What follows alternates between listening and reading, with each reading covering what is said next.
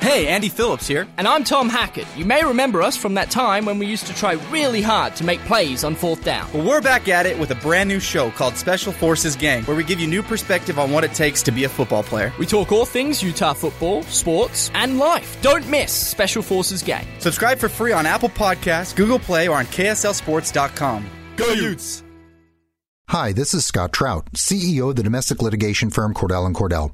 There are many life changes that can happen after divorce that make it difficult or impossible to uphold requirements of your divorce decree. The orders issued in a divorce are based on the facts presented at that time, but the circumstances used in issuing those orders can obviously change. If you feel a modification to your court orders might be necessary, talk to us at Cordell & Cordell. Contact CordellCordell.com, 1065 East Hillsdale Boulevard, Suite 310, Foster City, California, 94404. This is Innovation in Leadership, where we interview Navy SEALs, venture capitalists, pro athletes, best-selling authors, Hollywood filmmakers, really as many different kinds of high achievers as we can get to come on the show.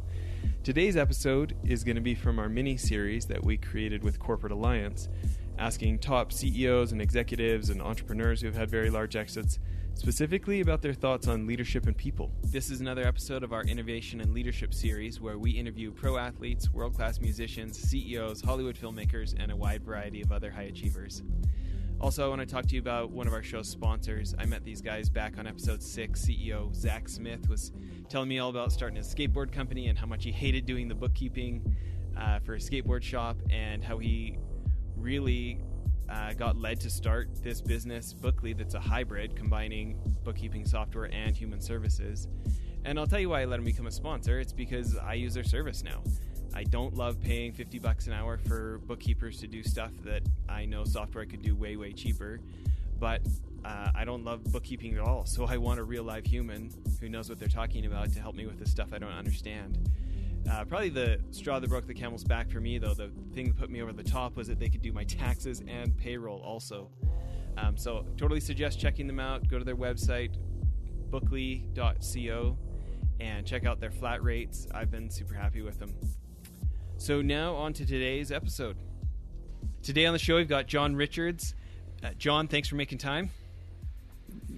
Pleasure to be here. So you've had a couple of exits. You run a boot camp now. Can you give us a little bit of the John Richards story?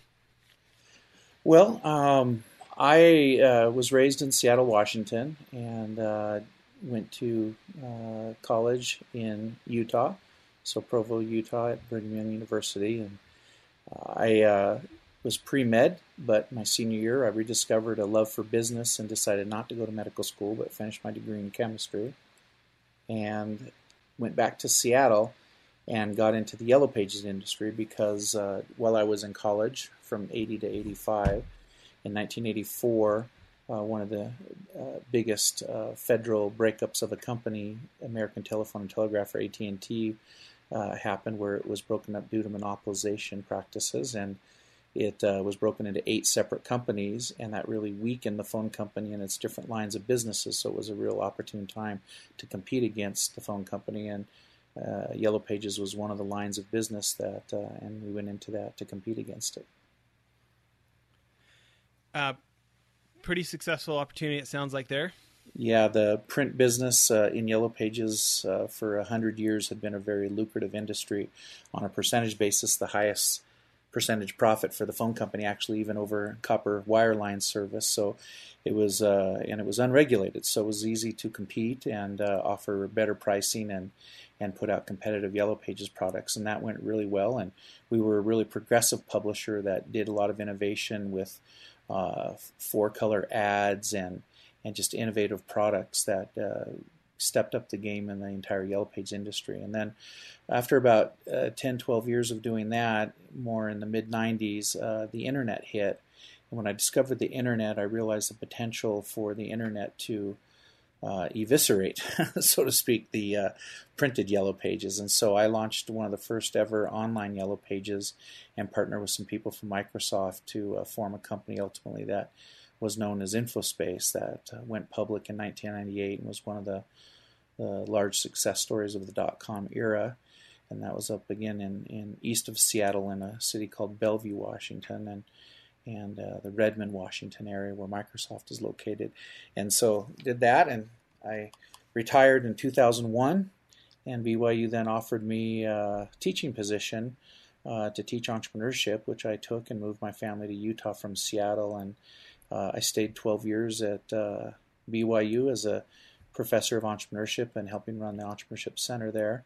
And then left there to go to Google when I helped Provo and the mayor, Provo Mayor Curtis, sell the fiber network that Provo had built to Google. And then Google asked me to head that up for the first couple of years, which I did. And it was a fun, interesting time to be with Google, but be able to stay in my hometown of Provo. So that was kind of a fun experience. And since then, after leaving Google after a couple of years, I've run a boot camp for entrepreneurs called Startup Ignition, which runs 13-week intensive boot camp experiences for those that want to learn how to start a company following good lean startup principles. You know, and do I have the details right? When that went public back in '98, didn't that go for like $38 billion or something when it listed? Yeah. Is that right? The market cap went very, very high. Yep, it was the .com era. Those were the days. No kidding. That's exciting. Well, you definitely did better off the Yellow Pages industry than I did. I'm a little younger than you, and I got into the Yellow Pages as a newlywed, and was an inside sales guy at one of the last Yellow Pages companies down in Orange County, California, calling people trying to get ads. Oh, wow. And, I had all these, it's funny talking to kids today who have, just haven't, like my kids haven't seen Yellow Pages, right? Right. And, but I remember my managers back there saying, they're just trying to hold on to that print world tooth and nail, saying things like, if your pipe breaks in the middle of the night, you're not going to go Google this. You're going to go get the Yellow Pages. Just admit it. These are not going anywhere. And I remember us like 20-year-old kids, yeah, like we're biting our tongue. We're like, no, I would go to Google. Yeah, the Yellow Pages didn't go away as fast as people thought, but they also didn't stay around as long as the old guard in the industry thought they would. So it's interesting seeing such disruption in an industry, but it really was quite disruptive. And I'm just glad I sold my print company and got a good multiple on it. Now, if you had a print company, you can't even give it away. Also, I want to give a shout out to one of our sponsors, Skillshare. They're doing a promo for us, for everybody listening to the show. It's Skillshare.com/leader, where they're going to let anybody get 2 months of access to their 18,000 classes for just 99 cents at that code, Skillshare.com/leader. And I think for me, one of the reasons that I like Skillshare and probably like the classes that are most attractive to me are the really high credibility ones. Like, you can learn email marketing from MailChimp. I mean, these are the guys that make $500 million a year sending email out for their customers. They've got the data. They're legitimate experts on the subject. And as I'm getting advice, I know that I should be building my list better than I am. That's the kind of people that I want to get my advice from, and you can get it right there on those classes. One last time, if you want that 99 cents for the 2 months, it's Skillshare.com/leader. Yeah. What do you credit your foresight to, the ability to see where things were going and get ahead of the curve on that? Well, I was always kind of innovative in the industry. I served on, and I networked. I served on the 3 major Yellow Pages industry associations and their new technology committees. I was often the head of the new technology committees in the industry. So I was constantly watching and looking out for new technologies that would impact the industry as a part of my participation in those associations. And so that gave me good insight. And in my own company, I was the first to do a lot of different things, even going back to when it used to be just black ink on yellow paper, and then we started printing it on white paper with a yellow mask over it so that the ads could have white backgrounds. Those are called knockout ads. And then also we said, well, what if we could do 4-color printing and do 4-color ads with nice photos of 4-color artwork and the ads, and that brought innovation and different things like that. And ultimately, to where the internet came around, and of course the internet was a real game changer for, especially for a database product like the Yellow Pages, which the Yellow Pages is really just a database, and of course databases thrive in a online environment where everybody can have access to the database in real time. So it doesn't take a lot of vision to see what's coming. Yeah. But I guess my question is, even my managers at our Transwestern Yellow Pages, okay? That's funny. I knew Transwestern really well. Oh, really? Okay.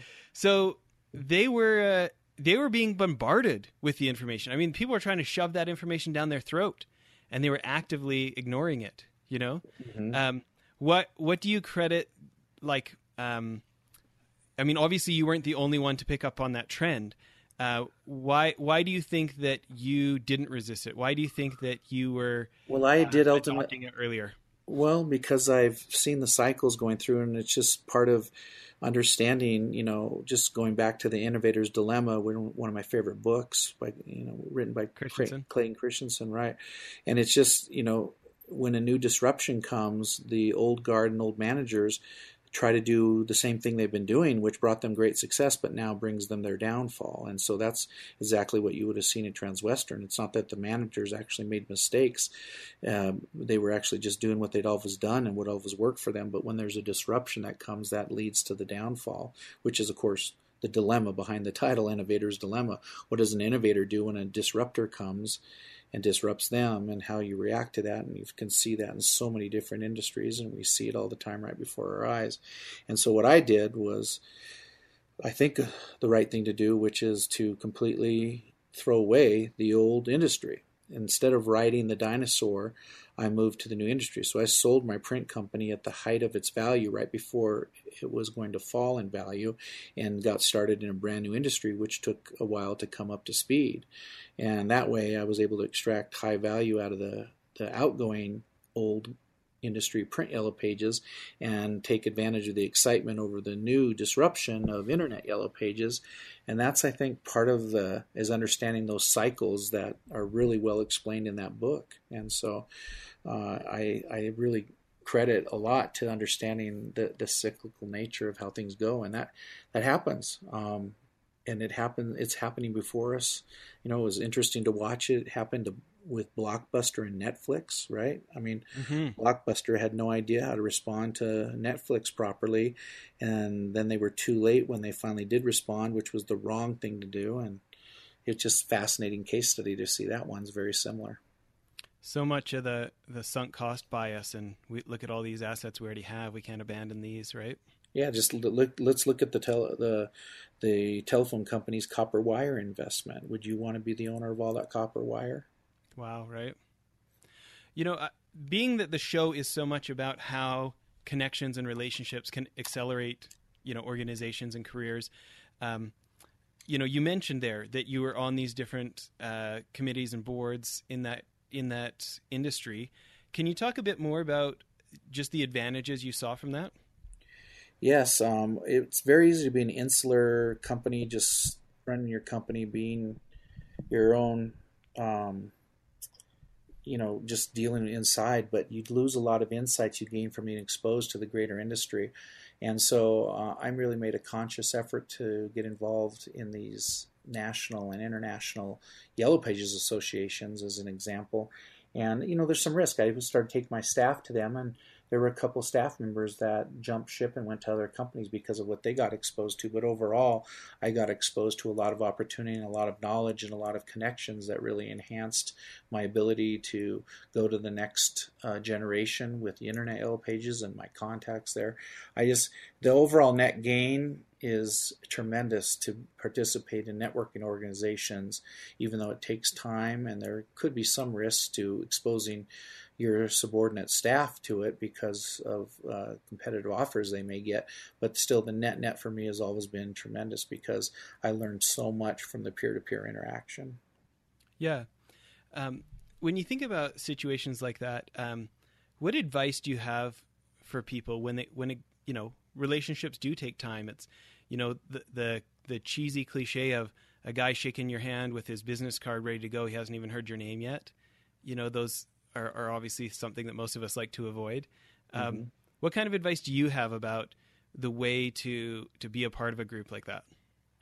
Well, assuming it's just something to do with business. So in saying that, I'm just naturally inquisitive, and I ask lots and lots of questions, maybe to the point of annoyance, but I'm really fascinated in and just simply love business. And so asking other people about their business, how it works, how they got started, what their secrets to success are, and what operating tricks and tips they have, all that kind of thing. I love to just sit and ask questions and learn about that, and more so than talking about me or myself and what I'm doing, even though that does naturally happen, because then the other party starts asking the same type of questions back. But I think that's being naturally curious and inquisitive about others and what they're doing and what they're about is one of the secrets to networking well. That's my opinion.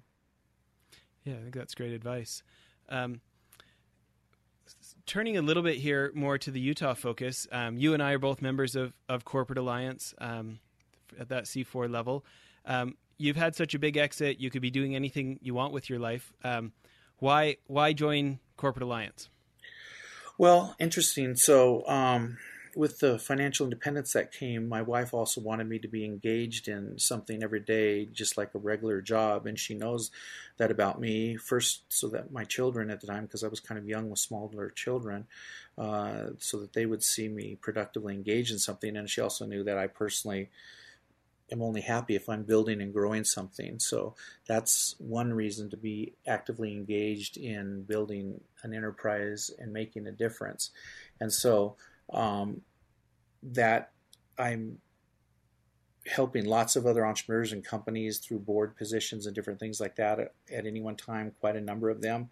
And then with the current endeavor of a entrepreneurship boot camp, it just makes sense to be in Corporate Alliance and C4 and to participate at those levels and be around these folks. And it's just natural extension of what I said earlier, where if you're naturally curious and inquisitive about business, being in an organization like this where you can talk to significant and successful people and find out about their industries and what they're doing is just a net gain for whatever you're working on. Plus, you never know where opportunities will come up in the future. So it's so I guess to boil it down is one, it's just good to be engaged in something really proactive that's building and growing something.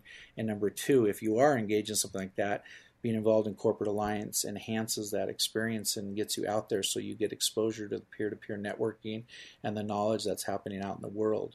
Just sitting in your own office is not how you become successful. Getting out of the office is how you become successful. That's like a great T-shirt right there. Yeah. And why Corporate Alliance? I mean, there's lots of meetup groups out there. There's other associations of CEOs and executives. What is it about this group that attracted you? Well, a few things. First of all, Jeff Rust, the founder, is somebody I've known for a number of years and respect and like. And also a lot of the current membership are noted successful dignitary type people from the business community. So it's a really good association to be around, and people that, is something that is a net positive. And it's I guess what I'm saying is the quality of the founders, the people that work there and staff it, and then the other members is really high all the way around. Yeah, I completely agree with that. The other day I was trying to talk one of my CEO buddies into coming and checking it out. And he was kind of the impression of like, isn't that just a bunch of people in a room trying to sell each other something? And I was like, no, that's not that. This is not that kind of meeting. And I think I agree with you, like that quality factor of knowing that the people you're going on this trip with have, at least this minimum of a background, and you don't have to spend that first 80% of a conversation trying to figure out, like, is this person just a big talker or did they actually do something? Mm-hmm. For me, it feels like an efficient way to connect with the kind of people I'd want to learn from. Right. And even if there is the other type that you alluded to, I don't know, this is just how I feel. I think I can learn from anybody, and that everybody has their own experiences. And even if there's a big talker, it'll teach me something listening to them. And even if it was a waste of time that other people might think, I kind of chalk it up to saying, hey, I learned something from that interaction with that person. And so I think that if you have that attitude, then these things will be a lot more positive. Now, I know people have limited time and can only need to be really careful with their time. So that's one reason why you wouldn't want to be into kind of a subpar type of group like this. But, like we said, there's a real quality issue here with Corporate Alliance, that it's high quality. So that's not a problem there. But I could see how somebody might find an inferior organization and say, that maybe is not worth their time. But I don't think that's any kind of an issue for Corporate Alliance. Yeah. Well, thinking about this Startup Ignition, the Entrepreneur Boot Camp, I was interested, before we started the show here, you were telling me that sometimes other entrepreneurs who have had a big exit, they'll be getting pitched, some entrepreneur looking for cash, and they'll recognize, hey, this person, probably needs to grow some skill sets, and they'll end up sending them over to you. Can you talk a bit more about what Startup Ignition does and why it's grown so much? Yeah, so Startup Ignition is an entrepreneur boot camp that I started. Basically, my son is the co-founder of Dev Mountain, a coding boot camp.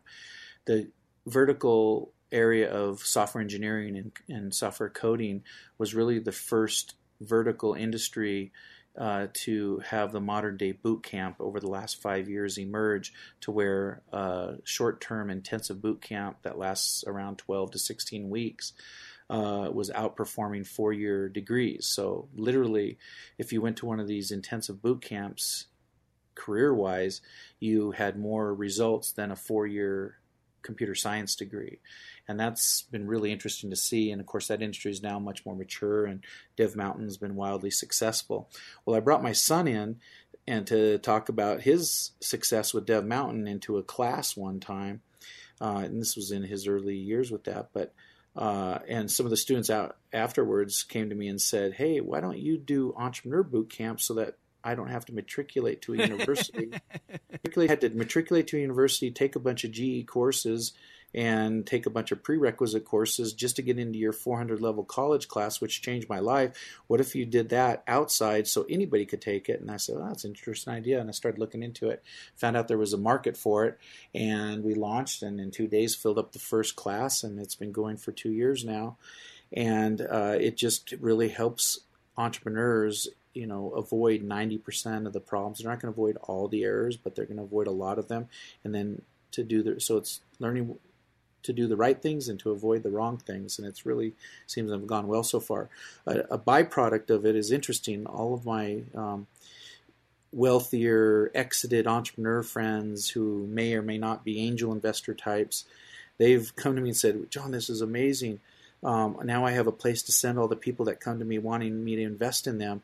99 out of 100 times I can tell that they're not prepared and ready to take my money, and they need to really work on a lot of things. And now I can give a value add by just saying, I'm not going to make an investment decision right now. I need you to go talk to John Richards and Startup Ignition and get indoctrinated in good startup practices, and then let's talk after that. And that's really helped a lot of people to know how to handle all the incoming inquiries for capital that they get. So that's what I meant by that story I was telling you. Yeah, no, that's great. Because, it's funny, I think, for entrepreneurs that have made a lot of money is like, you want to encourage people for having the guts to try. And at the same time, there's all those like, ooh, you're about to make a whole bunch of mistakes I made. Yeah. And, it feels like you get to straddle both those worlds. Yeah, I kind of view it. See, I'm known for kind of being blunt, and I hope I'm going to do it in a very kind way, but I just can't sit back. If I have an entrepreneur come to me, it's not uncommon for me to say, that is a terrible idea, and that's a terrible business, and you really should do it. And then I don't stop there. I say, and here's the 5 reasons why, and I tell them what the problems are. And a lot of people don't do that because they don't want to discourage them as an entrepreneur or something, but I go the other direction and say, well, do we want to encourage them to waste their time and capital? I mean, and more than even capital, it's time. I mean, you waste a year or 2 on a startup that should have never been started, and you've really, really hurt yourself. Now, a lot of people come back and say, well, that was cheap tuition. 2 years I ran at it and it failed, but I learned a lot. Well, that's not a good outcome. You can learn just as much by failing a lot faster and succeeding. You don't need to spend 2 years on a failure. And so, anyway, that's kind of how I look at it. Yeah, hopefully in part 2 of the episode here, we can talk more about that. And sounds like you guys are implementing elements of the Lean Startup and some of the things that could really help people. Yes. There. Well, listen, I think this is where we should stop for part 1 of the episode. Everybody, please make sure to listen to part 2, where we'll be continuing the conversation with John. And John, thanks for making time. Thank you.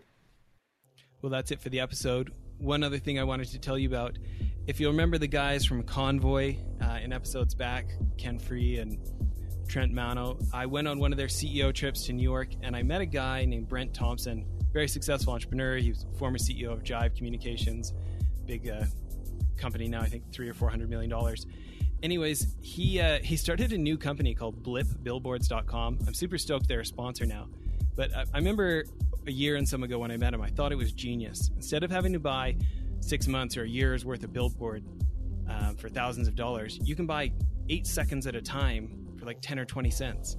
You pick what billboard you want it on, what time of day you want it to run, and it just puts so much power in the hands of marketers and CEOs who want to try something and see if it works. You can buy as many or as few as you want, change it as many times as you want. I think now our podcast is being advertised on billboards in like 18 different states because we have these guys as sponsors. We're pretty excited about it. Hope you check out blipbillboards.com. Thanks.